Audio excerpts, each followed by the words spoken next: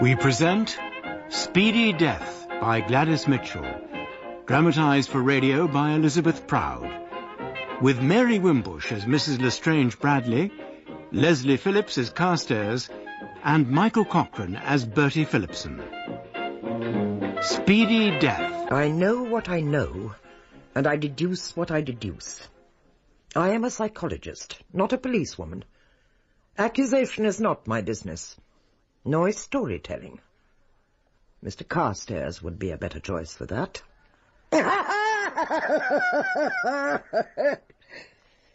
He enjoyed the confidence of the police.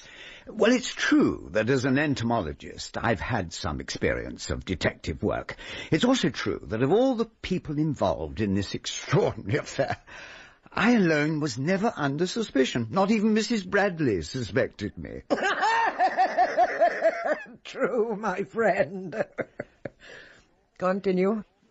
It was the August of 1929. Several of us were staying at Janing's, Alistair Bing's country house. I'd known Bing a long time. He called himself an archaeologist, though in fact it was only a rich man's hobby. He was a widower, and his unmarried daughter, Eleanor, ran the house. His son, Gard, was a medical student. The story starts on Tuesday the 13th, with young Gard Bing waiting at the railway station for his fiancée. One of the guests, Bertie Phillipson, was with him. There she is, Gard! Dorothy! Over here! And about time, too. Dorothy! Hello, Gard, darling. Hello, Bertie. I didn't expect to see you. Come along, Dorothy, for goodness sake. It's nearly 6:30.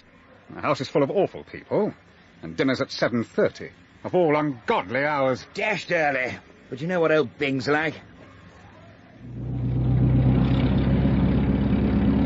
It's very nice to see you again, Bertie. What have you been doing with yourself? Oh, I've been out and about, you know. As I got to know Phillipson, I came to realise that he wasn't at all the silly ass he seemed to be. He was older than he seemed, too. He'd fought in Flanders in the Great War, had quite a beastly time, I suspect, though he never spoke of it.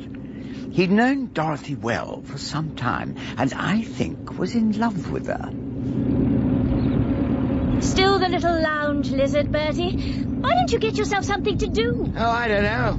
I mean, not much point, is there? Of course, if things have been different... Oh, Bertie, I'm sorry. I do like you ever so much, but with Gard, it's different. There's something about him. Yes, there is. His size and his beastly temper. You'll have to be a good kid when you're married. I know. You can't think how exciting it is to be scared stiff of your future husband. What are you saying about me, woman? Darling, nothing. Do be careful. I'm sure the driver ought not to take notice of what the people behind are saying. Now, Bertie, tell me about all the guests at Janing's. Is there anyone I know? Let me see. Do you know a fellow called Mountjoy? The explorer? I've heard of him. A large, hairy, loud-voiced, primitive sort of creature, with a big black beard. Oh, rot. He's a little, slim, clean-shaven, shy sort of fellow. In fact, the only person who seems to be able to get 2 words out of him is, well, who do you think? Not Eleanor. Eleanor it is. In fact, she's engaged to the fellow. Unofficially, of course. Pull yourself together, Bertie. I've never seen anything so wildly improbable as Eleanor's behaviour with men. You'd never think she was Gard's sister. Then there's Mrs. Bradley. Know her? Little, old, shrivelled, clever, sarcastic sort of dame. I believe she's a witch. Good old sport, though. Friend of yours, isn't she, Gard? Huh? Didn't she get you out of a rather nasty scrape on boat race night with That's enough, Bertie. Whoops! Sorry, old man, enough said. Nobody quite knew who she was or why she had been invited. When I asked her later, she only laughed. Then there's a chap named Carstairs. Very decent, scientific sort of bloke. Beatles or something. And that's the lot. Apart from your future pa-in-law. Still as bad-tempered as ever, I suppose. Oh, well, Bing's not so bad if you don't see too much of him. He can't stand Mrs. Bradley, by the way, but he gets on famously with Carstairs and the Mountjoy chappie.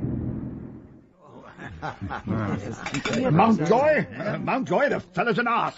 Oh, he's certainly very late for dinner. Do you know, Carstairs, this very afternoon, that nincompoop, that Everard Mountjoy, stated as his considered and expert opinion that the mound on Belden Down isn't an ancient British earthwork, but the remains of a bunker on the old golf course. Really? Ridiculous fella. Rather clown. Begging your pardon, sir. Well, what is it, Mabel? Cobb. If you please, sir, Parson says that Mr. Mountjoy went to take his bath upwards of an hour ago and has not reappeared. Reappeared? What do you mean, reappeared? Fella isn't a disembodied spirit, is he? Tell Parsons to go and knock at the bathroom door. Ridiculous fella. What are you waiting for, Cobb? If you please, Miss Eleanor, Parsons has hammered and hammered at the bathroom door and there's no answer.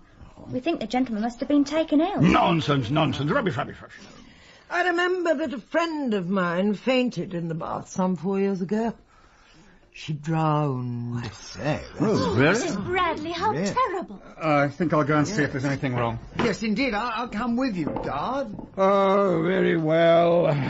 But the whole thing's ridiculous. I say, Eleanor, do you think I should go too? No, Bertie, of course not. I expect it's all a false alarm. If you're not going to eat any more, Dorothy, the girl can remove the plates. Cobb? Guard's legs were longer than mine. By the time I reached the upstairs landing, he was already subjecting the bathroom door to a vigorous hammering. Must have fainted. Vote we break in. Half a moment. We might as well try the handle first. Aye. Good heavens. It wasn't locked. Well, I'm damned. It's a woman. I say, she's dead. A doctor, I'll telephone. Where the devil is Mountjoy, though? There's no doubt she's dead. No doubt about it. I've studied enough medicine to be sure of that. It's a weird business, isn't it? What the devil was she doing, having a bath in our house? Who is she?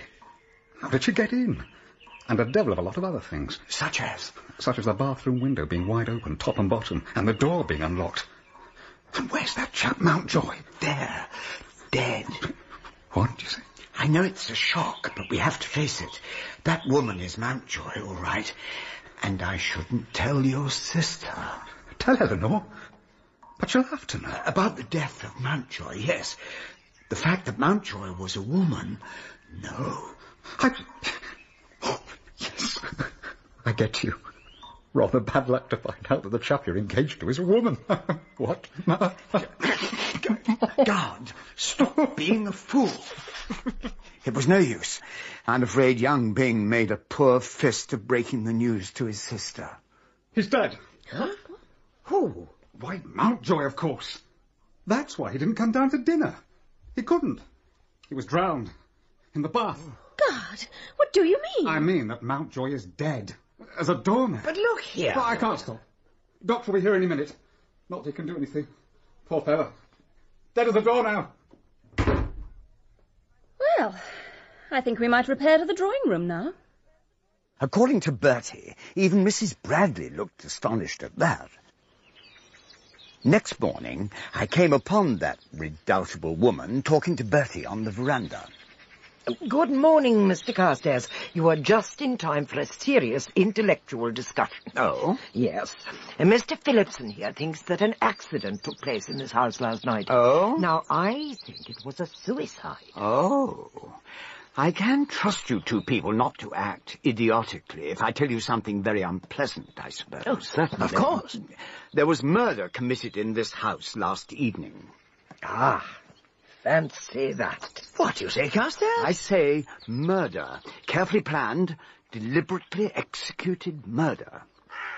First, there is the queer fact that although a man known to the scientists of 2 continents as Everard Mountjoy went into that bathroom, we found an unknown woman drowned there, and no trace of Mountjoy except his dressing gown. What? A woman? But dash it, Guard said that the dead person was Mountjoy. Yes, You mean that Mountjoy went into the bathroom, locked the door, flung off his dressing gown and turned into a woman? It seems incredible. It does, but it must be the truth. Besides, he did not lock the door. Didn't lock the door? Nope. Extraordinary. Yes, rather. Especially as... Exactly. Then there's another thing. Yes? The bathroom window was wide open at the bottom. Well, but doesn't that show that the real Mountjoy, the man, left the bathroom by the window, and that the woman, whoever she was, then entered the bathroom the same way, or by the door? No, I'm afraid it won't wash, Phillipson. First, where did this woman leave her clothes? Secondly, why should Mountjoy take the trouble to climb out of the window when he could just have walked out of the front door? Thirdly, why should a strange woman break into a house and have a bath? Oh, it's not usual, to say the least. Precisely. No. Mountjoy was the lady, and the lady was Mountjoy, and I intend to avenge his death. Bravo! How do you intend to begin? Have you any proof? Will you inform the police? I have a clue, but I don't know where it is. There may be a case for the police. Will you excuse me now? I must talk to Byng. Of course, somebody in this house did it. You realize that fact, don't you? But look here, you're not suggesting that I murdered the poor devil, are you? I accuse no one. No, but seriously, do you tell me that one of these quite ordinary, well-bred, decent, civilized people committed a beastly and unreasonable and illogical crime last night? I simply cannot believe it. Oh, you must. You must get it well into your head, and then you had better prepare for yourself a sound, foolproof, watertight, gilt-edged alibi. For Mr. Carstairs won't rest until he gets a noose around somebody's neck. Well, I'm blessed. Anyone might imagine you thought I did it. Do you, Mrs. Bradley? No, I'm not concerned a bit with whether you did it or not. I'm concerned that you do not get hanged for it, young man. Somebody will be hanged, you see. Oh, yes. And it won't be me. Well, No, go on, do say it. No, it might be used in evidence against me.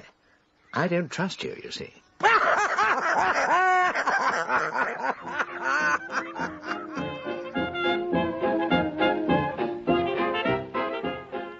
I found Alistair Byng in the library in his most truculent mood.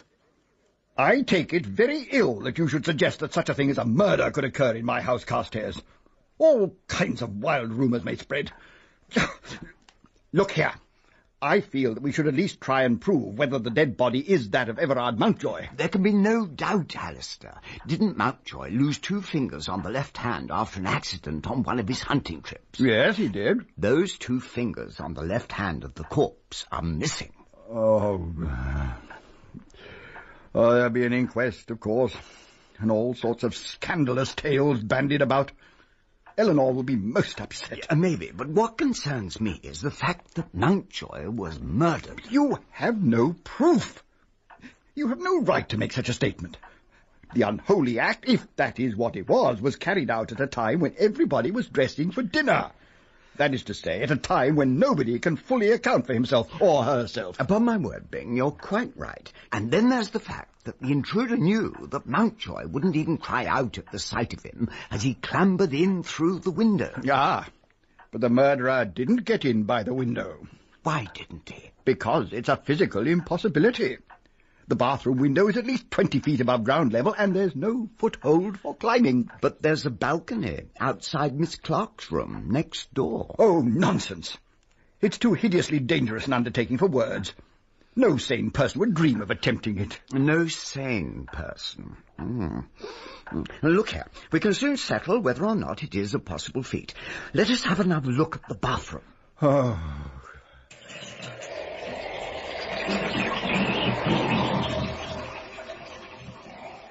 Rubbish! Mountjoy can't have been drowned. People don't allow themselves to be drowned as easily as all that. Don't they? Take off your coat and get into the bath. Oh. No, it's quite dry. Come on, get in. This is a serious demonstration. Oh, it's ridiculous nonsense. Come on, man. By the way, which of us 2 do you take to be the stronger? Myself, undoubtedly. I am both taller and heavier than you. And fitter, too, no doubt. Sit down. Oh, really, Carstairs, this is a waste of time. Good. Now, I sit here on the edge of the bath. I'm talking to you on a subject which vitally concerns both of us. Rubbish. Look, I'm tired of this foolery. I'm going to get... Mind your head. What? There. Having caught you off balance by pulling your feet upward, I proceed to hold your head underwater until you lose consciousness. You see? Mere horseplay. Well, I didn't intend it as such, and I'm sorry you bumped your head, but as a demonstration of how Mountjoy probably met his death, or rather her death, I think it was rather successful. Now, scientifically speaking, don't you agree? Well, I see your point. Yeah, that balcony does come pretty close. It'd be child's play to step over onto the sill. And this window's an ordinary sash. So he pulled it open, climbed in, and... Oh, look here, though. The inside sill's a bit high, isn't it? More than 4 feet. What did he put his foot on, I wonder? The bathroom stool. My clue. Where? Gone, man, gone. It was under the window, and the murderer stepped onto it, and his shoes left some mark. So he took it away with him, hid it. It would give him away. Yes, I see. Find the stool, find some shoes which could have marked or stained the stool, find the owner of the shoes, and there's your murderer. Neat. Well, too neat. Can't be as easy as that. No. Look, I suggest that we try to reconstruct the crime. Shall I do the climbing, or will you? Yeah, well, we could do with an assistant, I think. Oh, look, there's Phillipson crossing the lawn. Let's enlist him. Yes, I follow, Mr. Bing. I'm to hike over this balcony railing, shove my toe on that bit of flattened water pipe, and heave my other knee onto the bathroom windowsill. That's right. It is the bathroom, isn't it? It is. The bathroom? Yes. Oh, I twig. Do you really think that's how he got in? Tough young egg. The murderer, I mean. Well, here goes. Well, I think we should go back to the bathroom and witness the experiment from there. Don't you, Carstairs? Excellent. Help! Help, help, help, help, help! Let me down! Help, help! I can't get down! Here you are, Father. Put this stool somewhere for me, please. Aha. Why Cobb should have put 2 stools in the upstairs bathroom and none in this is more than I can explain. Got it. Really, Mr. Carstairs, no need to snap. Oh, I'm so sorry, Miss Bing, but it is essential that I examine the stool. Help! I can't get down! Dear me, Bertie, if you wish to do physical exercises, I wish you would find somewhere a little less dangerous.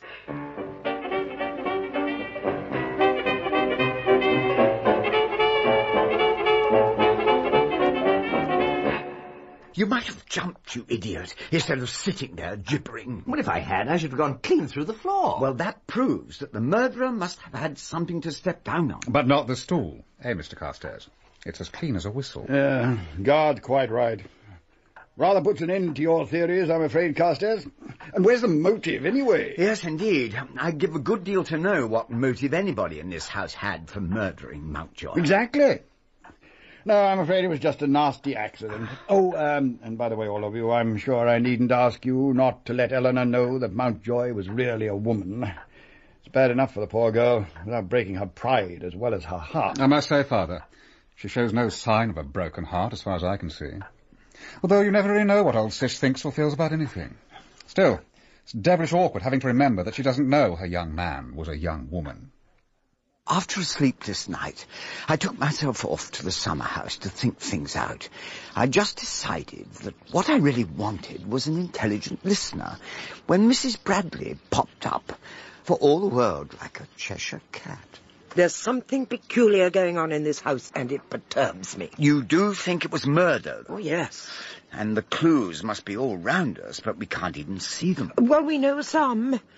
Window open at the bottom, unlikely deceased would have had it so. Door unlocked, unlikely deceased would have neglected to lock it. Bathroom stool missing. Oh, that's been found. My best clue's gone west. Oh, found? Where? In the bathroom, on the top floor. The maid appears to have put 2 stools in the upper bathroom and none in the lower one. That is exceedingly amusing. Did you question the maid about it? No, but Miss Byng said... Oh, Eleanor, what exactly did she say? Merely that she found 2 stools in the upper bathroom and couldn't imagine what Cobb had been thinking about. You don't think she was lying? Oh, if Eleanor said she found 2 stools up there, she was probably speaking the truth. But do you mean to tell me that you didn't have a look at the other stool? Good heavens, what a fool I've been. You mean that the other stool... Exactly. Oh. Too late, my friend, I fear.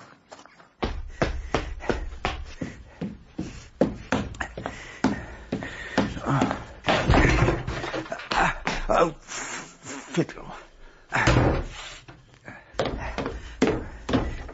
Oh.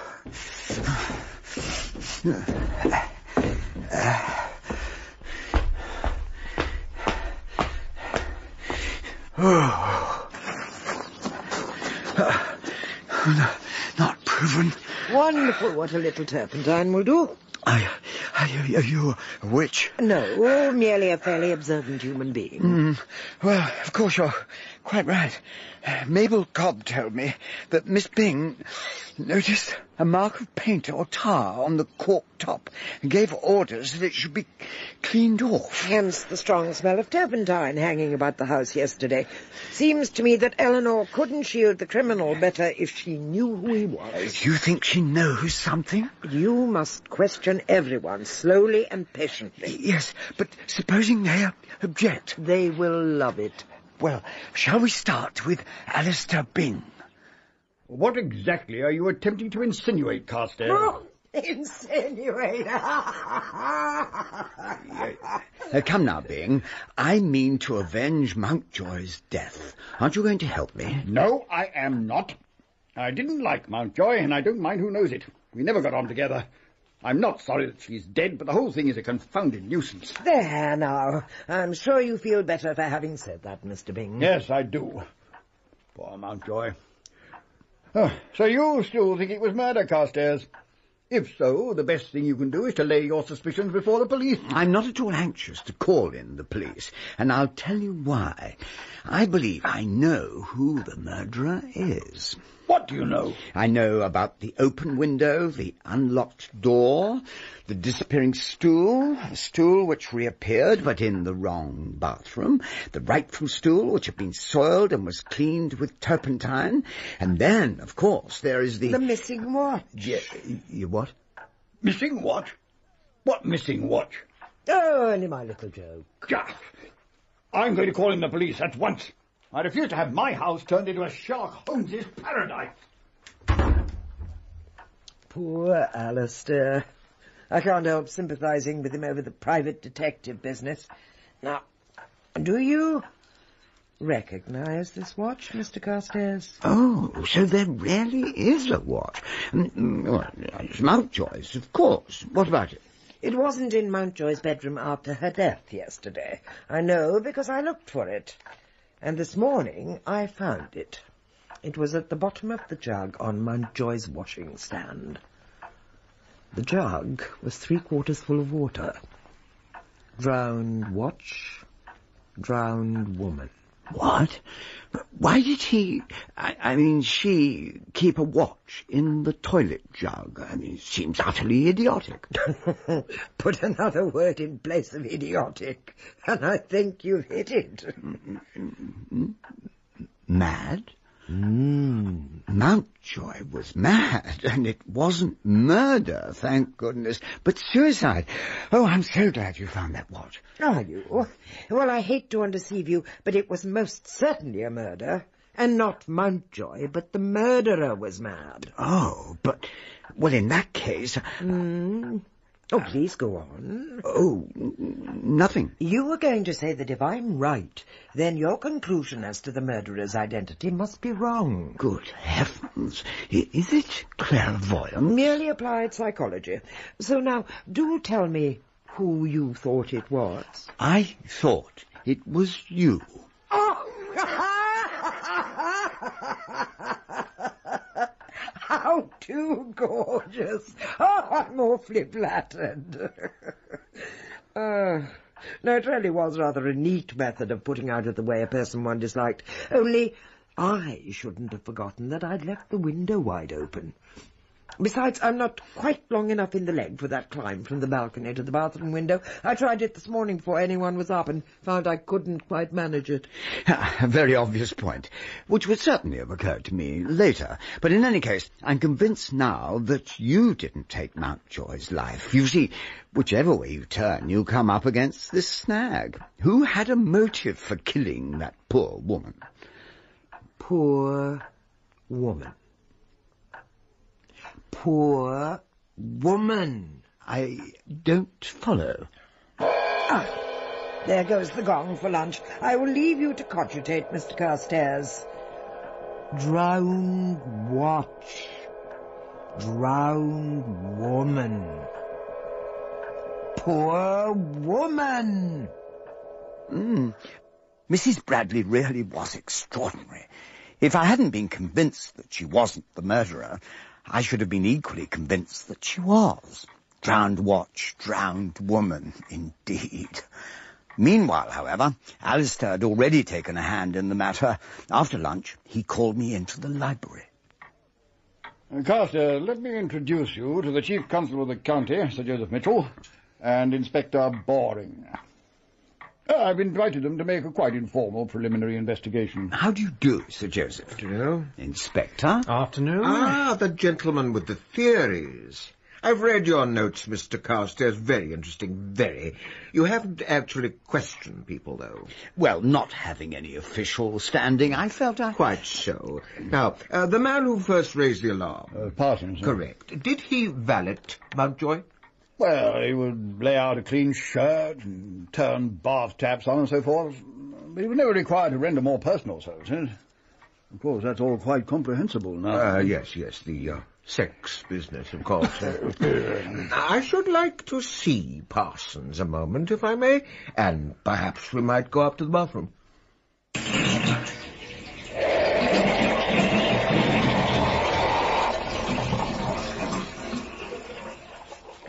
Parsons, you remember running the bath for Mr. Mountjoy on the evening of his death, don't you? Yes, sir. Did you turn on both taps at once? No, sir. The hot tap first. Then tested the temperature of the water with the bath thermometer and reduced the heat by means of the cold tap to the number of degrees specified by Mr. Mountjoy, who is very particular in such matters. Evidently. Now, would you remember exactly how high up the bath the level of the water was when you had finished your elaborate preparations? Yes, sir. About, there. Got the measure, Boring? Sir? Good man. 9.3 inches down, sir. But look here. When we took the body out, the water was right up to the overflow pipe. Was it, now? Yes, Boring? 5.1 inches down, sir. Oh, this becomes interesting, Boring. Parsons, I want you to think carefully. At what time did Mr. Mountjoy enter the bathroom? 10 minutes to 7, sir. And what time was it when you heard him turn the water on again? 17 minutes past 7, sir. I remember because Mr. Mountjoy was what you might call a quick bather, sir. In and out and dry and half-dressed inside a quarter of an hour he was. That's why I was particularly surprised he took such a long time that evening. Then I heard the taps turned on. Taps? Both taps? Yes, sir. Both at once. The two make quite a different noise from just the one. Quite so. Go on. Well, sir, I was puzzled. It was so unusual. In all the 6 weeks Mr. Mountjoy was here, I'd never known him stay in the bath like that. Now, one more question. Who came out of this bathroom directly afterwards carrying the bathroom stool? Why, nobody, sir. How could they? There was nobody in there except Mr. Mountjoy. Were you there the entire time? I did go away for about 3 minutes, now I think of it, sir. Oh, why? Miss Eleanor had asked me to speak to Mabel Cobb about the flowers, sir. Oh? Oh, yes, sir. Immediately after lunch, Miss Eleanor said, "Oh, you might just tell Cobb that I've ordered more roses for this evening. She'd better see about them at once." Well, I'd forgotten. But when I heard Mr. Mountjoy turn the taps on, I thought I'd just have time to run downstairs. I see. Thank you, Parsons. You have been of tremendous assistance. Thank you, sir.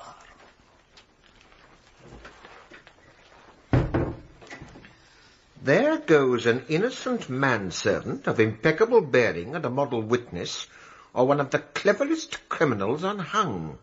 And for the life of me, I can't tell which. Well, you don't mean that you think Mountjoy was murdered? I haven't the slightest doubt of it being. I shall need to interview the entire household to find out who can be acquitted of suspicion.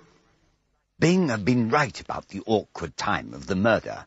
None of us had an alibi, apart from Mrs. Bradley. Come, Mr. Carstairs, all the servants have alibis as well. By the way, you haven't forgotten the cliff walk you promised to show me, have you? Cliff walk? Yes. I want to talk to you, and we daren't talk here. No. Here comes young Phillipson already. Oh, I say, I feel all of a dither. My delicate constitution won't stand much more of this. Look here. I'd like to tell you people something, and then perhaps you'll advise me whether to tell that policeman, Johnny. Yes? Well, it's only this. You know what a devil of a time Mountjoy was in that bathroom? Yes. Well, I waited and waited, you know, until at last I got so fed up that I went and twisted the handle of the door to hurry him up a bit. Her? Yes, her. Well, I swear the door was locked then. Oh.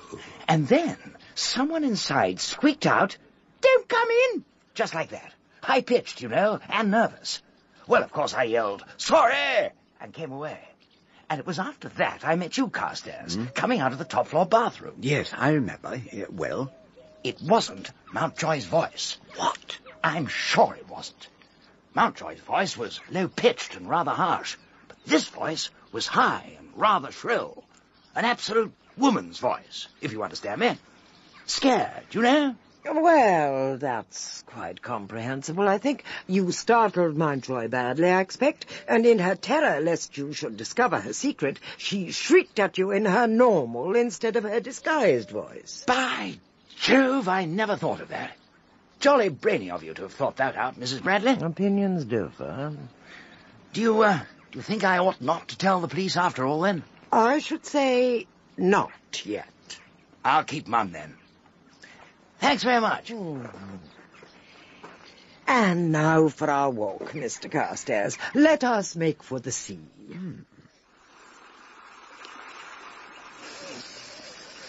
Oh, delightful. Very. But we didn't come just to enjoy the sea air, did we? No. Queer about that voice young Phillipson heard. It must have been Mountjoy. Oh, impossible. Mountjoy must have been dead by that time. Yes, but your own perfectly plausible explanation just now. Merely to put young Phillipson off the scent. You see, the guilty person must never know that anybody suspects anything. It would be fatal.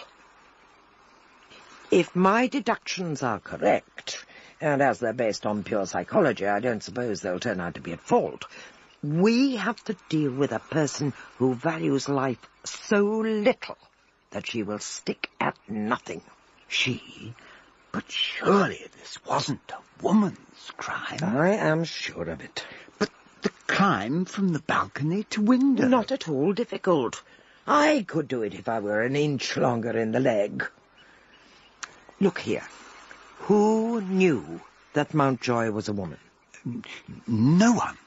Are you sure? Surely you can put your finger on the person in the house who hated Mountjoy with the intense and bitter hatred of one whose finest feelings, whose noblest emotions have been played with, mocked at, scorned, derided. Good God, of course. Let us go back to the house. Oh, poor girl. Yes. Do you really mean that? Of course. We're all murderers. Some in deed and some in thought. This one saw her opportunity and took it. Dinner, by tacit consent, was a cheerful meal. Only Bertie Phillipson appeared preoccupied, and after dinner, Mrs. Bradley dragged him out into the moonlit garden. Mr. Phillipson, we can speak freely out here.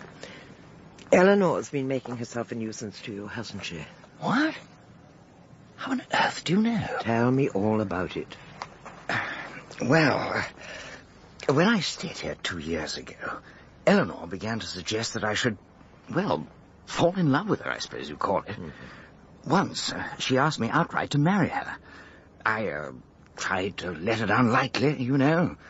Then she made a suggestion. I can't go into that.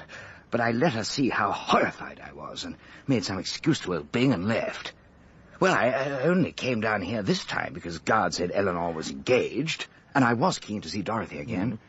And I thought Mountjoy had probably put me out of the running. Yes? Well, all was right as rain until Monday evening after dinner. And then she started leaning against me and trying to hold my beastly hand. It was awful. Monday? Are you positive? The day before Mountjoy died? Positive. Because I remember thinking on Tuesday, Eleanor will surely have more sense of decency than to come and maul me tonight. And it was all right on Tuesday night. But on Wednesday, that is last night, well, she came to my bedroom about 12:30 and wanted to stay there. I had to shove her outside and lock the door. Choice, isn't it? Well, of course you will lock your door tonight. You bet I shall. Yes. Well, leave everything else to me. Shall we go in? Here you are, Bertie. What about the light fantastic, Father? Shall we be treading on your corns? House of mourning and so on? What's that? I thought we'd have some dancing. Oh, by all means, my boy, if the others would like it. Brother! I shall go to my study. I think I'll come with you, Father. I could look up your references for you if you like. I'm glad Sister's gone. She hates dancing.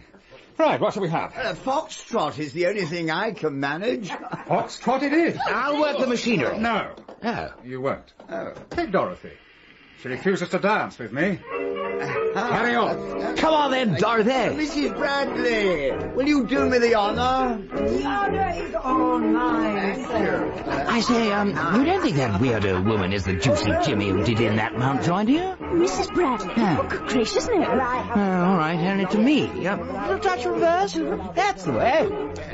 Only to me, she looks the sort of Caesar Borgia Nero de Medici who would fluff out her own mother for the fun of it. Don't you think so? She's a very gifted woman. Bertie, where are we going? Out into the hall. More room to, don't you know? So that I can, Beast! Don't you know that I'm on the verge of being married to Guard? More's the pity. Oh, let go, idiot! Oh, Eleanor. I say, Eleanor, please go and ask Guard to shove on a waltz. I feel in the mood for it.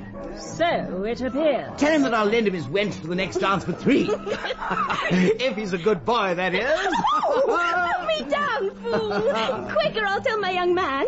Such goings on. There, my pretty one. Did I ruffle its pretty feathers then? Eleanor! That's my clock, you bad girl. Be careful, Dorothy, you'll cut yourself. Any damage? Good heavens, what a fuss. I'm so sorry, Dorothy. Don't mention it. It really doesn't matter a scrap. Dorothy, dear. Leave them to clear up the mess and come out for a breath of air. Did you say it was your clock? Your own actual property? Yes. I always take it with me when I visit people. It's like a friendly voice if I wake up in the night. But why should Eleanor be carrying it about the house?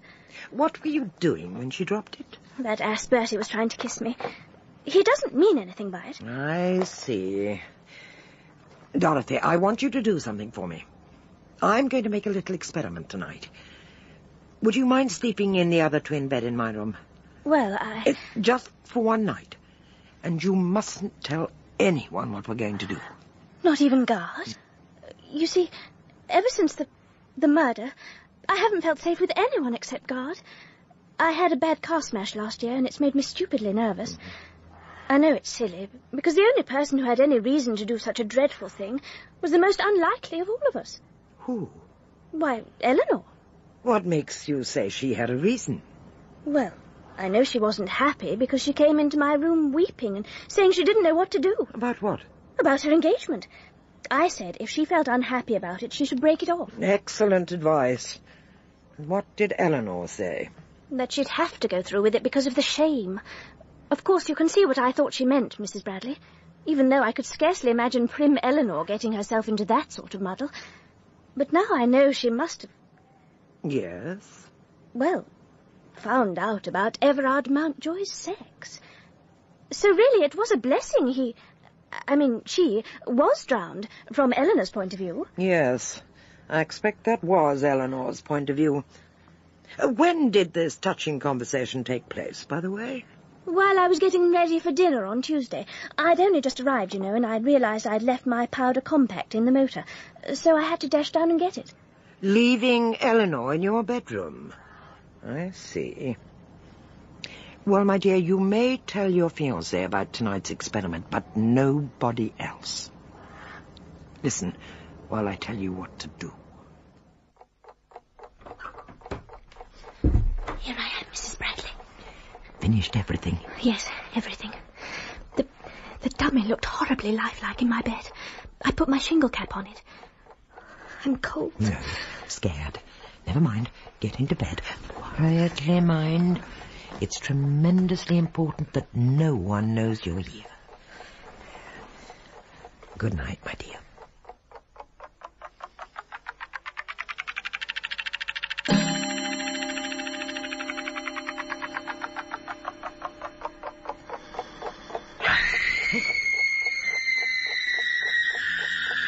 What was that? Scream. What did you think it was? Oh, isn't it horrible? Yes, it is, but it might have been worse. What's going on?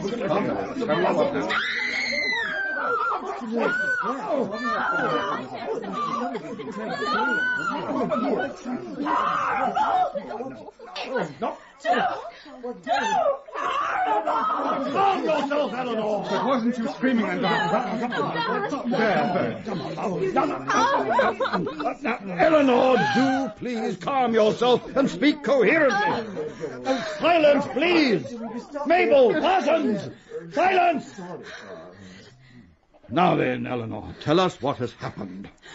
I had neuralgia, and I thought Dorothy might have some aspirin. So I went into her room to ask for it. And well, go and see for yourselves. It's horrible. Horrible! Steady on, steady on. God, don't leave Dorothy's side until I come back. Oh, right. No. Come along. Come with me. I'm going to give you something to make you sleep, and when you've taken it, I'll send someone along to see how you are. No, don't send anybody. I only want to be left alone. Please. The rest of us went into Dorothy's room. Lying on the bed was a dummy, its head cunningly fashioned from a Guy Fawkes mask, partly obscured by a rose-pink shingle cap. Gruesome enough in all conscience, but what was infinitely worse was the fact that the head was staved in as though from a terrific blow, and lying across the dainty coverlet was a heavy poker. We were still recovering from our first sight of this monstrosity when Mrs. Bradley arrived. Just look at this, Mrs. Bradley, will you? I think we must be harbouring a maniac. Yes.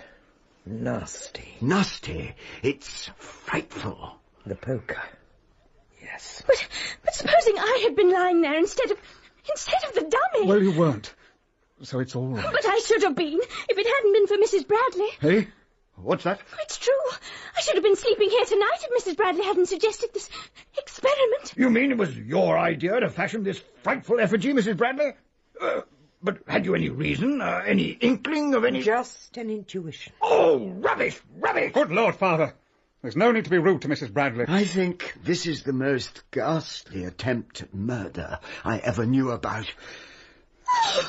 Oh, how foolish of me. I'm so sorry I said that.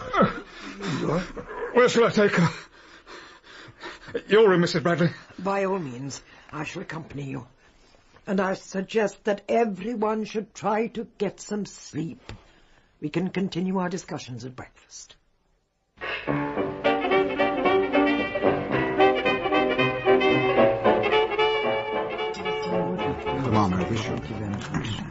I thought the end of the world was come, and that we were listening to the last shriek of the damned. So did I. Absolutely. Eleanor is apparently washing off the shock. At least the bathroom door was locked, and I assumed it was Eleanor. Poor Eleanor. By the way, Bertie, where were you last night?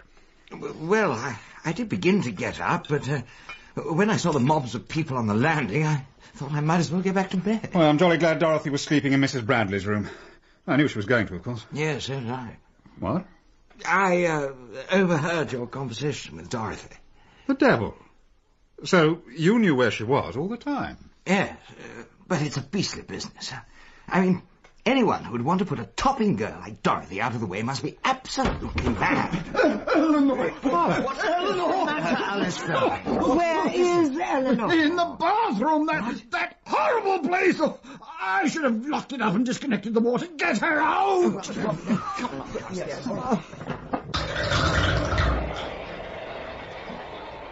This time the bathroom door was locked, so we forced it open while Mrs. Bradley telephoned for the doctor. Sure enough, Eleanor was inside, clad in her dressing gown, lying over the side of the bath with her head touching the bottom. Oh, heavens! Good God! She's drowned. We carried her into her bedroom and attempted artificial respiration. Bertie worked like one possessed. Eventually, the doctor arrived. That's enough, Phillipson. You're exhausted. You take a turn now, young Bing. Right you are, Doctor. She wasn't actually in the bath, you say, Mr. Carstairs? No. Her feet were on the floor, but her head was touching the bottom of the bath. She had the waist plug chain twisted round her hand. So there was no water in the bath? No. There's another thing, Doctor. Doctor! Ah, that's it. She'll do. A dose of sal volatile, and she'll be as right as rain. Phillips. Oh, he's passed out. Silly fool. Haul him off her. Might cause the poor girl to bite her tongue clean off, falling all over her like that just when she's coming round. Now, my dear, take hold of this glass.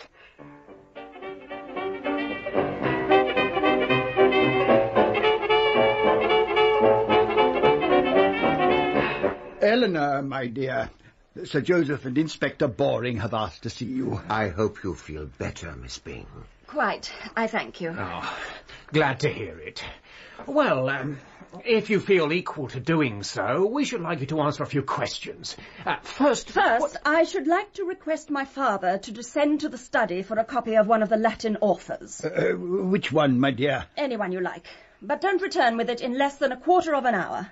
I imagine these gentlemen will have concluded their inquisition by that time. Yes. And now, Miss Bing, we want you to tell us what caused you to fall headfirst into the bath this morning.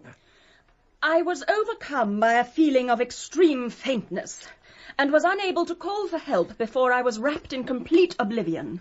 The only wonder is that I am alive to tell the tale, or so I am informed by those who rescued me. Yes, yours is a devoted family circle. Oh, come now, Miss Bing, there's no need for us to fence. Who are you shielding? Fence? Shielding? Pray, explain yourself. Who attempted to murder you in the bathroom this morning? Come now. My dear Inspector, you are talking the most utter nonsense. Nobody attempted any such thing. I fainted, as I have told you. That is all I can say. And as I am still weak, I feel sure you will relieve me of your presence as soon as possible.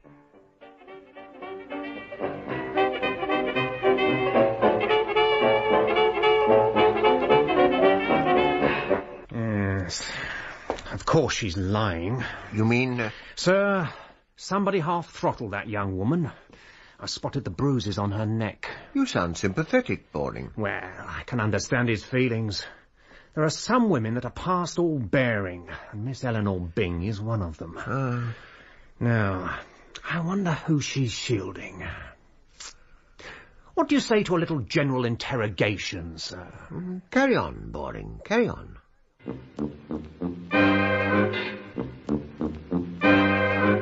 Now, Miss Clark, who in this house had any reason to wish you dead? You mustn't ask me. Oh, come now, Miss Clark. All right, I'll tell you. It was Eleanor who hated me. She always has. But she didn't try to kill me. I'm sure she didn't. And why are you so sure? It would be too horrible. Yes, I agree, Miss Clark. Thank you, Miss Clark. That will be all. I'll ask God to come in, shall I? If you would, please. Fingerprints might settle the matter, sir. On the poker, you mean? Perhaps. Ah, come in and sit down, Mr. Byng. Right. Thanks. Are you strongly attached to your sister? No. No? Before or after you knew of her inimical feelings towards your fiancé? I didn't know that Eleanor didn't like Dorothy. That's news to me, I assure you. This is never demonstrative, you know. I see. Any questions, Boring? No, thank you, sir. That'll be all, Mr. Byng. Right you are. I'll get Carstairs.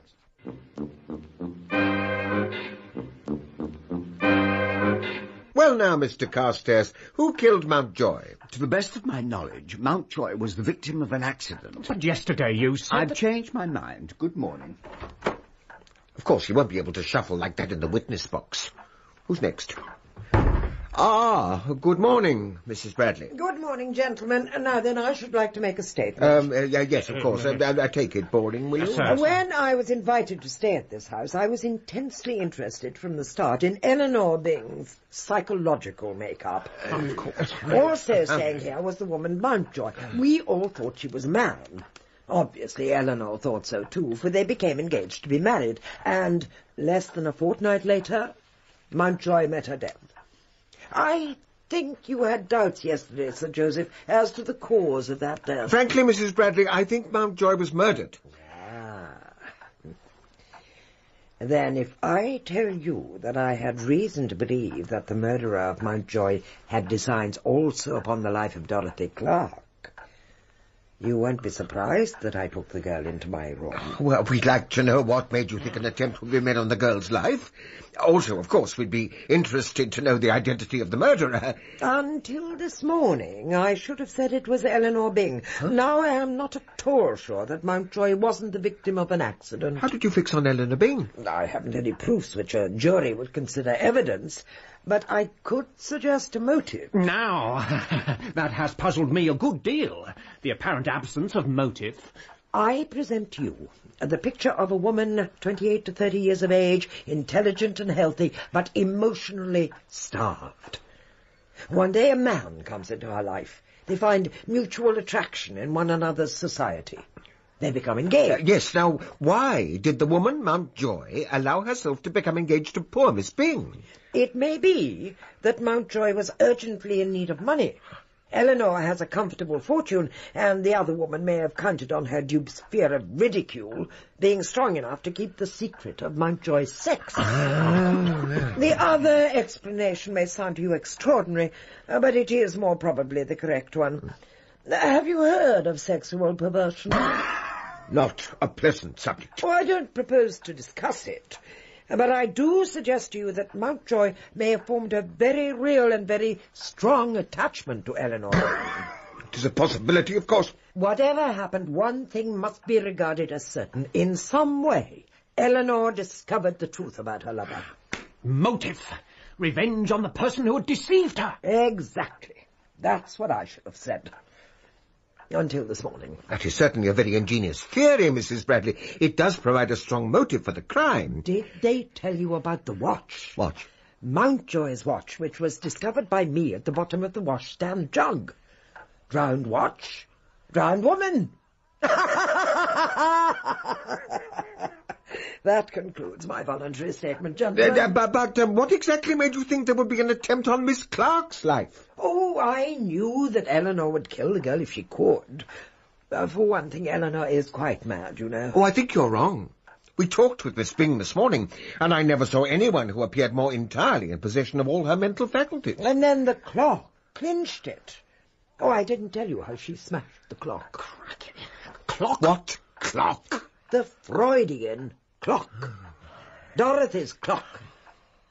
Smash clock, smashed woman. My dear man, she positively flung it on the ground when she saw them kissing. I think we are wasting time, madam. Good morning. Good morning, gentlemen.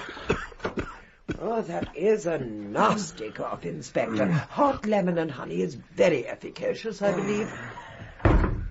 Let's go and have some food. That woman unnerves me. And this afternoon we must get on with the fingerprinting. I was rather disappointed not to be included in the fingerprinting process. It appeared that my thumbprint was so clearly different from that found on the poker that it would have been a waste of police time. It was at this point, that is on Saturday morning, that Inspector Boring began to confide in me. You're looking very jovial this morning, if I may say so, Mr. Carstairs. Oh, yes. Well, I'm going to a wedding. Oh. Mr. Guard Byng and Miss Clark are getting married by special license. Are they, by Jove? Oh, that's a bit out of the ordinary, isn't it, sir? I mean, yesterday we take everybody's fingerprints, and today these two go and get married. Well, I really can't see that the two things have anything to do with one another. Can't you, sir? Well, I can't prove Miss Mountjoy was murdered, and yet I know, the same as you know, that murder was done. But I don't know that murder was done. As I told you yesterday, I've changed my mind. Oh, now, Mr. Carstairs. If Mountjoy wasn't murdered, why did someone try to kill Miss Byng? I mean, somebody still thinks she was the murderer. And why are these two people in such a hurry to get married? Special licence, indeed. Or perhaps they think Miss Clark stands in need of a husband's protection. Protection? Oh, Mr. Carstairs, you've hit it. They're afraid of another attempt on her life. And that brings us back to Eleanor Byng and this. What? A bottle of aspirin? What does that prove, Inspector? That Miss Byng is a very poor liar. Didn't she say that she went into Miss Clark's room on Thursday night for aspirin for her neuralgia? Huh? Well, I found this bottle in the very front of the little cupboard in her own room. The label says 50 tablets. The bottle contains 31, and it's fairly safe to assume that she hasn't taken 19 since Thursday, so they were bought before then. This, taken in conjunction with the fact that the fingerprints on the poker show that Miss Byng was the last person to handle it, justifies me in assuming that she dealt the blow to that dummy. Hope I haven't been boring you. I don't usually say off a whole long piece like that, but I wanted to get the hang of my ideas. Inspector, you belie your name. Beg your pardon, sir? Boring. You most certainly are not. Oh, thank you, sir. Oh, I think I'll just go and establish, if I can, exactly when this aspirin was purchased. I hope you enjoy the wedding. Good heavens. Mrs. Bradley, what are you doing in that bush? Oh, I thought that man would never go, and he does hate me so much. I didn't want to spoil his day by confronting him. You, on the other hand, are his little ewe lamb, aren't you? Well, it would seem so. In fact, I think I could murder the whole lot of you and still get off scot-free, even though I should be the only one left alive. What it is to have influence. Now, I want to know your version of all that has occurred since we last talked together. I'm forced to the conclusion that the murderer is a homicidal maniac who killed Mountjoy and attempted to kill first Dorothy and then Eleanor, and for all I know may be lurking behind the summer house at this moment. Whoa! I should run for your life. Yeah, but there's one point I'm not quite clear about. I thought you'd noticed the screen. Passing over your quite unique habit of reading my mind, why did Eleanor scream like that? Well, why do women usually scream? Because they're in agony or in danger or frightened? Let us say suddenly frightened. We can dismiss the idea that Eleanor was in agony, I think. That leaves us with the alternatives of danger and sudden fright. Exactly. The view that she was in danger mustn't be lost sight of, and that something frightened her is undoubtedly true. She admitted it herself, but her explanation is amazingly thin. She said it was the sight of the dummy figure in the bed when she turned on the light. Now, I contend that Eleanor was lying when she said she turned on the light. Go on. Her fingerprints were on that poker. The head of the dummy was staved in by a heavy blow. The inference is that Eleanor struck that blow. She must have intended to kill Dorothy. Would she have risked turning lights on? No. The moonlight, she judged, was sufficient. She struck the blow, and then... She screamed. But why? Because somebody was hiding in the room, and this person sprang out and confronted her. He switched on the light. It was his unexpected appearance and his fierce, almost murderous attitude and expression that caused Eleanor to scream. Not only did she realize that someone had seen her kill Dorothy, but she thought her own life was in danger. But she didn't kill Dorothy. No, but she thought she had. But... And don't you see that this also accounts for the attempt made on Eleanor's life? If Eleanor had killed Dorothy, she herself would never have left that room alive. Because Dorothy was safe, the unknown witness let Eleanor go. Later, however, he thought better of allowing her to remain at liberty to injure Dorothy on some future occasion, so he entered the bathroom next morning and, as he thought, drowned Eleanor in the bath. I expect he worked tremendously hard yesterday morning trying to bring her round. Oh, it must have been a staggering shock to him when she recovered. You say him? I'm sure he's a man, because we can all account for Eleanor, and Dorothy and I can account for one another. So that leaves yourself, Alistair, Guard, and Bertie. Which one do you choose? Guard is the likeliest. A fair guess, but a mistake, I think. Try Bertie Phillipson. Bertie? Oh, no. Oh, nonsense. Then perhaps you'll tell me why he didn't join the rest of us on the landing outside Dorothy's room. Wasn't he there? You know he wasn't. Don't you remember how Guard teased him at breakfast about his non-appearance? He was still hiding behind Dorothy's bed.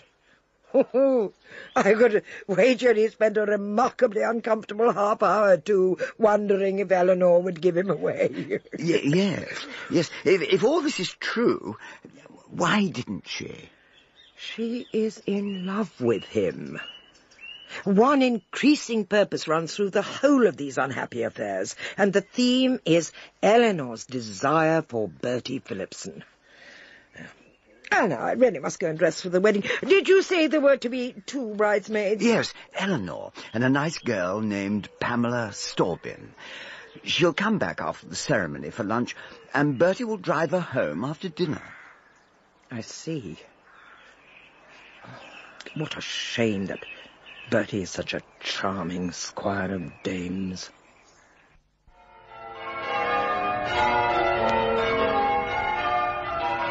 The wedding ceremony was soon over. Bertie was best man, and Eleanor and 17-year-old Pamela made rather ill-matched bridesmaids. The weather, which had been uncomfortably close all afternoon, suddenly broke during dinner. Can't go home in this town, Of course not. Quite impossible. Well, if it's all the same to everybody, I'd just as soon not take my little old bus out in this. I doubt whether you get across Hanley Bottom anyway. It'll be flooded. You better stay the night, Pam. I really think that'll be best, Pam, darling. You don't mind, do you? Blue eyes. Oh, well, Oh, very well. If you will come with me, Miss Storbin, I'll show you your room. Oh, thanks ever so much. Shall I come with you, darling? Oh, God. I say, steady on, Eleanor. Dear me, what a disaster. Oh, it's only a vase. Cobb can see to it. Come along, please, Miss Storbin. Dorothy dear, You might lend Pamela a nightdress. It may not occur to Eleanor that she'll need one. Of course. Hang on, Pam. I'll come with you. I expect you'll be in my old room. And Dorothy, if you should feel uneasy about anything, let me or Mr. Carstairs know, won't you?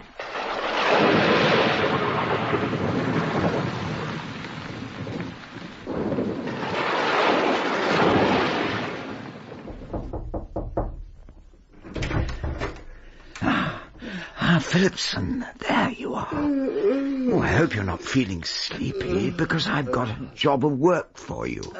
Dashed annoying of you, Carstairs. What is it? Help me keep watch in Dorothy's old room, where young Pamela was supposed to sleep. Yeah, well, what's the game? Where is Pam sleeping then? Shh. Huh? In Mrs. Bradley's room. Come on.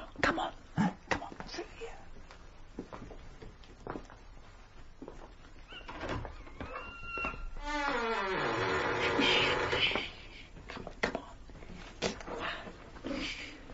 Come on. Along here.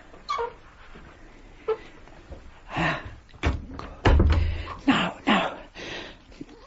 I've moved the bed out about another 4 inches, so we shall be more comfortable behind it than you were last time. What? So you know? Mrs. Bradley seems to know everything. Are you going to give me away? Of course not. Good man. I'll tell you all about it. It'll be quite a relief to get it off my chest. Far away. Well, of course, you know I'm fond of Dorothy. Always have been. Yes. But she liked Guard better. Anyway, I'd always felt that I'd, do anything on earth for her. Well, on Thursday night, I overheard Guard and Dorothy talking about the dummy in the bed, and I was jolly keen to find out what was going to happen. So I sneaked into this room and hid. Where we are now, behind the bed head. Yes. Anyway, after a bit, along toddled Eleanor, complete with poker. Oh. Honestly, it was the beastliest thing I ever saw. Yes. The moon was fairly blazing in through the window, and she raised that heavy poker above her head with both hands. Sorry. And brought it down on what she thought was Dorothy's head. Oh. And I distinctly heard her chuckle. I tell you, she was mad at that moment. Horrible. Well, I leapt out at her, and she screamed and ran out onto the landing, dropping the poker on the bed. So Mrs. Bradley was right. Oh, clever woman. No, there's more to come. Oh. I can't explain what happened next. It was a horrible thing I did. Awful. Oh. But it seemed to me then, and it still seems to me, the only possible course to have taken. Yes.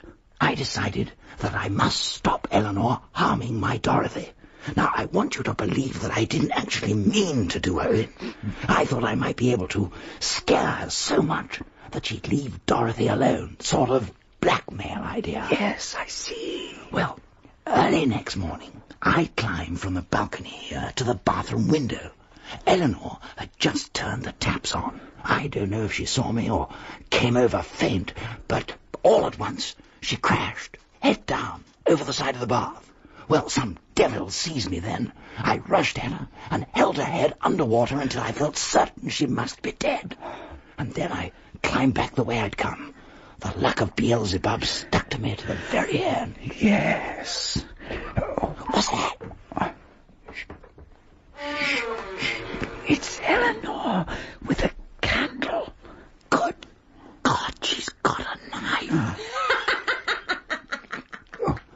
She's mad.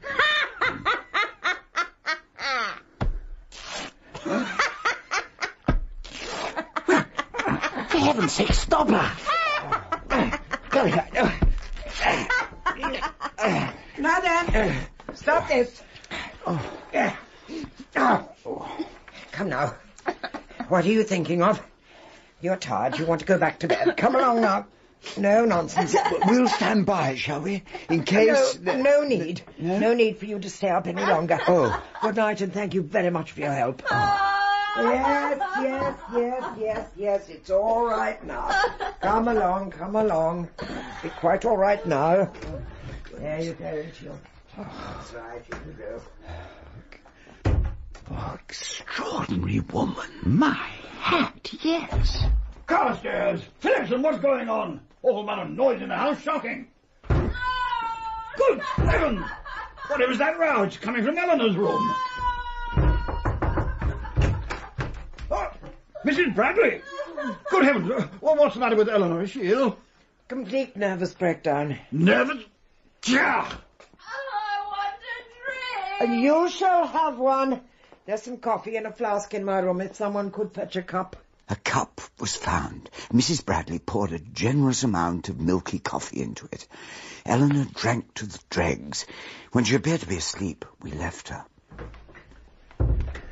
I think I'd better lock her door, don't you? Mr. Bing, you better have the key. What? Oh, very well. Now then, to bed. To bed. Good night. Good night. Yes, well, I think I'll toddle off too. Good night. Night. Yes. Why didn't you tell Alistair? I had nothing to tell him. Eleanor isn't insane, if that's what you mean. But damn it, she's dangerous. Oh, yes, I know. But only when anybody takes a liking for Bertie Phillipson. Oh. It's an awful situation. Still, we must hope for the best. And in the morning, it appeared that the best had happened. Eleanor's body was discovered in the locked bathroom. She was colder than the cold water in which she lay. And this time she was past saving. Not drowned, you say, Doctor? What was it then? Heart failure? Mr. Bing, you must prepare yourself for a shock. I will have to call in another opinion. What? The fact is, I believe your daughter died from the effects of poison. So what do you make of it, Boring? Suicide, do you think? Funny drug if it was, sir. Hyoscine hydrobromide. Not easily obtained. Apparently it's used in the treatment of mental patients. Is it indeed? Isn't that Mrs. Bradley's line of country? Psychoanalysis? Exactly, sir. Yeah. We found a wine glass in the deceased's room. It's being analysed. Now, Mrs. Bradley says she gave the girl a sleeping draught in that wine glass. She also gave her a cup of coffee from her own flask in a cup procured from the kitchen, and she did that in front of witnesses. Yeah, the trouble is the maid took the cup and washed it up. Didn't old Bing say that Mrs. Bradley locked Eleanor's door and gave him the key? Yes, Sir Joseph. Well, you'll find that key worth thinking about, Boring. Well, sir, we've received the analyst's report on the wine glass. It contained an ordinary sleeping draught, just as Mrs. Bradley said. If only we could have got onto that dirty coffee cup. Oh, you mustn't assume that it would have contained traces of the poison, Boring. Now, what about the key of the bedroom door? That's got me properly puzzled. Mr. Bing threw it away in a fit of panic, he says. But that interfering maid, Mabel Cobb, spotted him throwing it into the lily pond. I fished it out all right, but it wouldn't fit the door. Aha! That brings us back to Mrs. Bradley. Yes, sir. That key fits the bathroom door. Yes, I thought as much. But the locks of the two bathrooms are identical, you know. But Mrs. Bradley could have handed Alistair Bing one bathroom key and used the other herself, while still keeping possession of Eleanor's bedroom key. Aha! That silly little man, Boring, thinks I did it.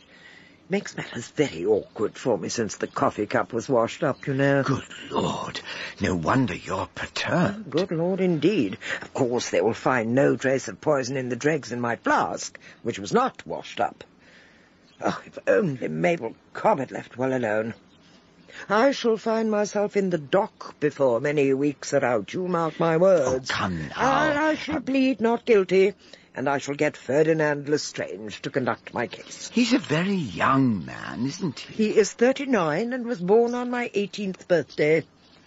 He's my son, by my first husband. Really? Clever boy, Ferdinand. Mrs. Bradley, a word, please. You see? Good heaven. cigarettes. Oh, while I think of it, Mr. Carstairs, could you give Dorothy her little bottle of lavender water for me? Oh, yes, of course. Thank her very much, and tell her my head is much better. There you are.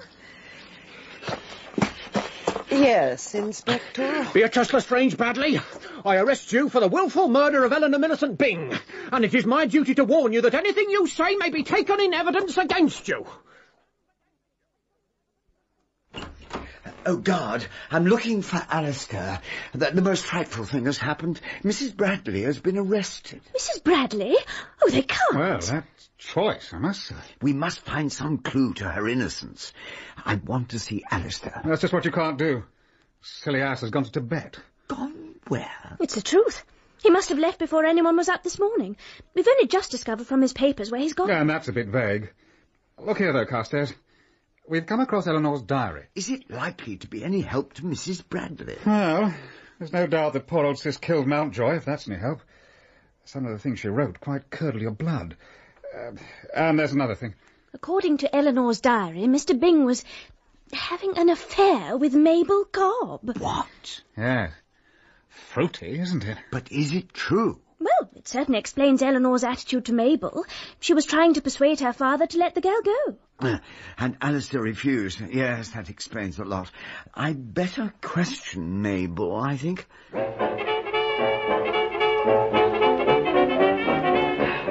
was I to know I shouldn't have washed that old coffee cup?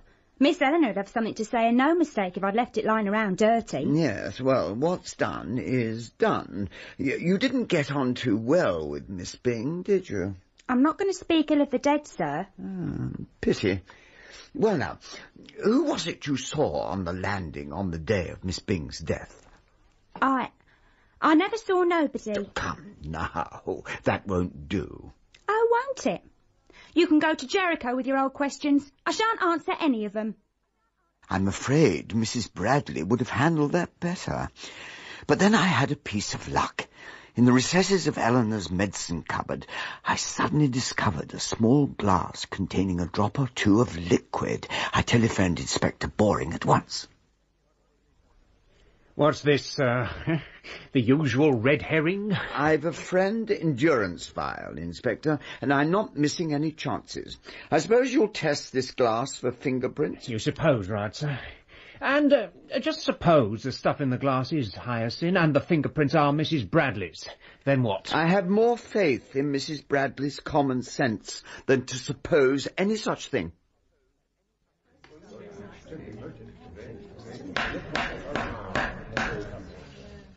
It annoyed me considerably to find myself called as a witness for the prosecution, and I was determined to give the counsel as little help as I could, within the strict terms of my oath.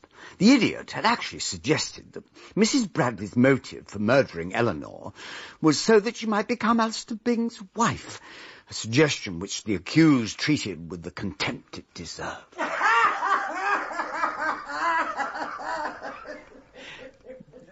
This reaction undoubtedly had its effect on the jury. Clever woman. My chance came during the cross-examination by Ferdinand Lestrange. Mr. Carstairs, can you tell the court where Alistair Byng is now? On his way to Tibet. Indeed. Why did he leave England? I understand there was an unfortunate affair with one of the maidservants. I see. Exactly the kind of man, in fact, that one would expect to find a prisoner risking her neck for. It soon became clear that the absence of motive was the weak part of the prosecution's case. That, and the fact that no trace of the poison had been found in Mrs. Bradley's possession, or anywhere else, for that matter. Otherwise, the evidence against Mrs. Bradley was very strong. Then came the turn of the defence. Gradually, witness by witness, Lestrange demonstrated that nearly everyone present in that house on the night of August the 18th had equal opportunity and more reason to kill Eleanor. Finally, he came to the medicine glass I had found. Well, Inspector, what did the residue in the glass prove to be? A solution of hyoscine hydrobromide. And did you also find a bottle containing hyoscine hydrobromide, or its traces? Oh, we did not. Neither among the effects of the deceased, nor in the possessions of the defendant? No. It is one of the baffling elements of the case, my lord. And were there fingerprints on the glass you found? There were. The prints were those of the deceased woman. That would seem to me to point to suicide, my lad. But I'm sure the members of the jury are sufficiently intelligent to draw their own conclusions.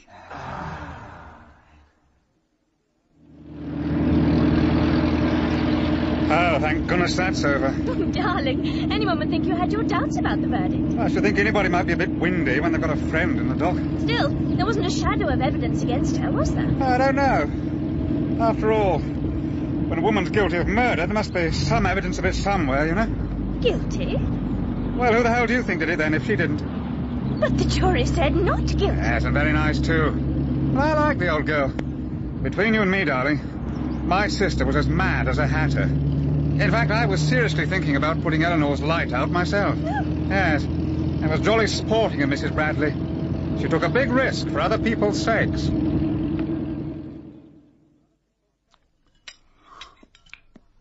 Of course, Mother, you did do it.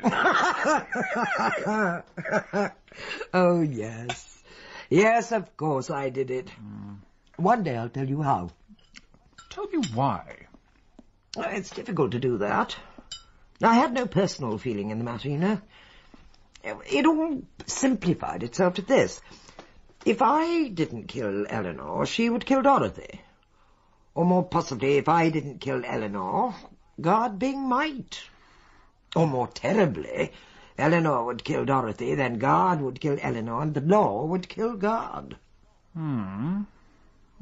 Just as well for us that the British public doesn't believe in disinterested actions. Of course, if I'd been prosecuted...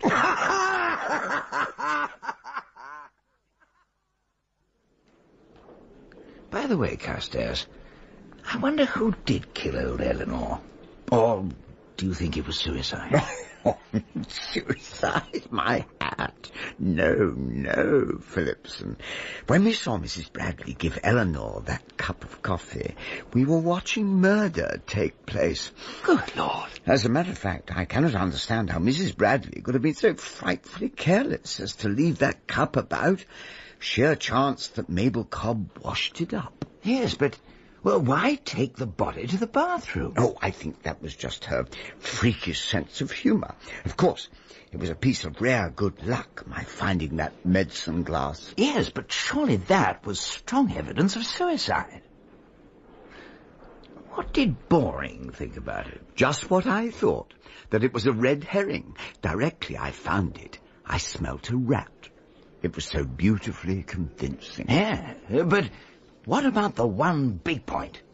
Where is the hyacinth? I mean, dash it, the bottle or whatever contained the stuff has just vanished into thin air. Yes, indeed, Phillipson. I mean to ask her about that.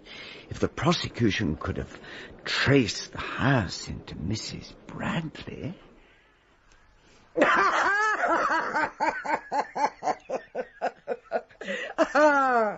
But that, my friend, was what they could never do.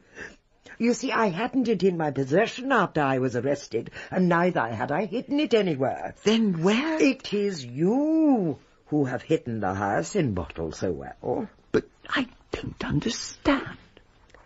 Since I cannot be tried twice for the same offence, I will confess to you that I did poison Eleanor. I administered the poison in the coffee which I gave her. And as for the hyacinth, you know better than I where it is. What did you do with the little dark green bottle of lavender water I asked you to give to Dorothy? So that's what it was.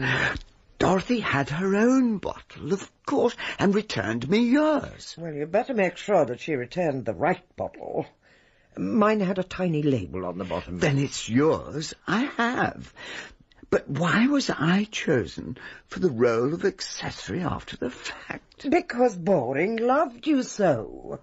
Don't you remember telling me how much he doted on you? Oh, poor Boring. That man worked very hard and very intelligently. He really deserved to win his case. But I don't understand. About the coffee cup? Well, that was a hard piece of luck, Mr. Carstairs. I took a great deal of trouble to wash out that cup in the flask, and I ran a dreadful risk in stealing down to the kitchen to obtain the dregs of some undrugged coffee with which to dirty them both again. Ah, so if the dirty cup had been analysed, Boring would have found... Coffee! I found that my intelligent anticipation had been ruined by the zealous Mabel. I was obliged to lay another trail. You remember the doctor gave Eleanor sal volatile after she was nearly drowned by darling Bertie? Yes. Well, I put a little hyacinth into that glass, assuming that it still bore her fingerprints, and then slid a fish slice underneath it, thus managing to carry it to the cupboard without imposing my own prints over Eleanor's. And you cleverly found it. A fish slice? What would you have used then? Oh, I don't know. A bricklayer's trowel, perhaps. Yes, quite good, but bricklayer's trowels are hard to come by, while the humble fish slice resides in every well-conducted home. So far as I know, this was Mrs. Bradley's first experience in criminal detection. She has, of course, since become Dame Beatrice Lestrange Bradley, consultant psychiatrist to the Home Office and a detective of some considerable reputation. It is sobering to think that the want of a fish slice could have brought that brilliant career to an untimely end. That was Speedy Death by Gladys Mitchell, dramatised for radio by Elizabeth Proud. Mary Wimbush played Mrs. Lestrange Bradley, Leslie Phillips, Carstairs, Michael Cochrane, Bertie Phillipson, and Philip Sully, Guard Byng. Alistair Byng was played by Garrard Green, Eleanor Byng, Rowan Suet, Dorothy Clark, Teresa Gallagher, Mabel Cobb and Pamela Staubin, Lois Burgess. David King played Sir Joseph Mitchell, Christopher Scott, Inspector Boring, Simon Treves, Ferdinand Lestrange and the Doctor, and Fraser Carr, Parsons.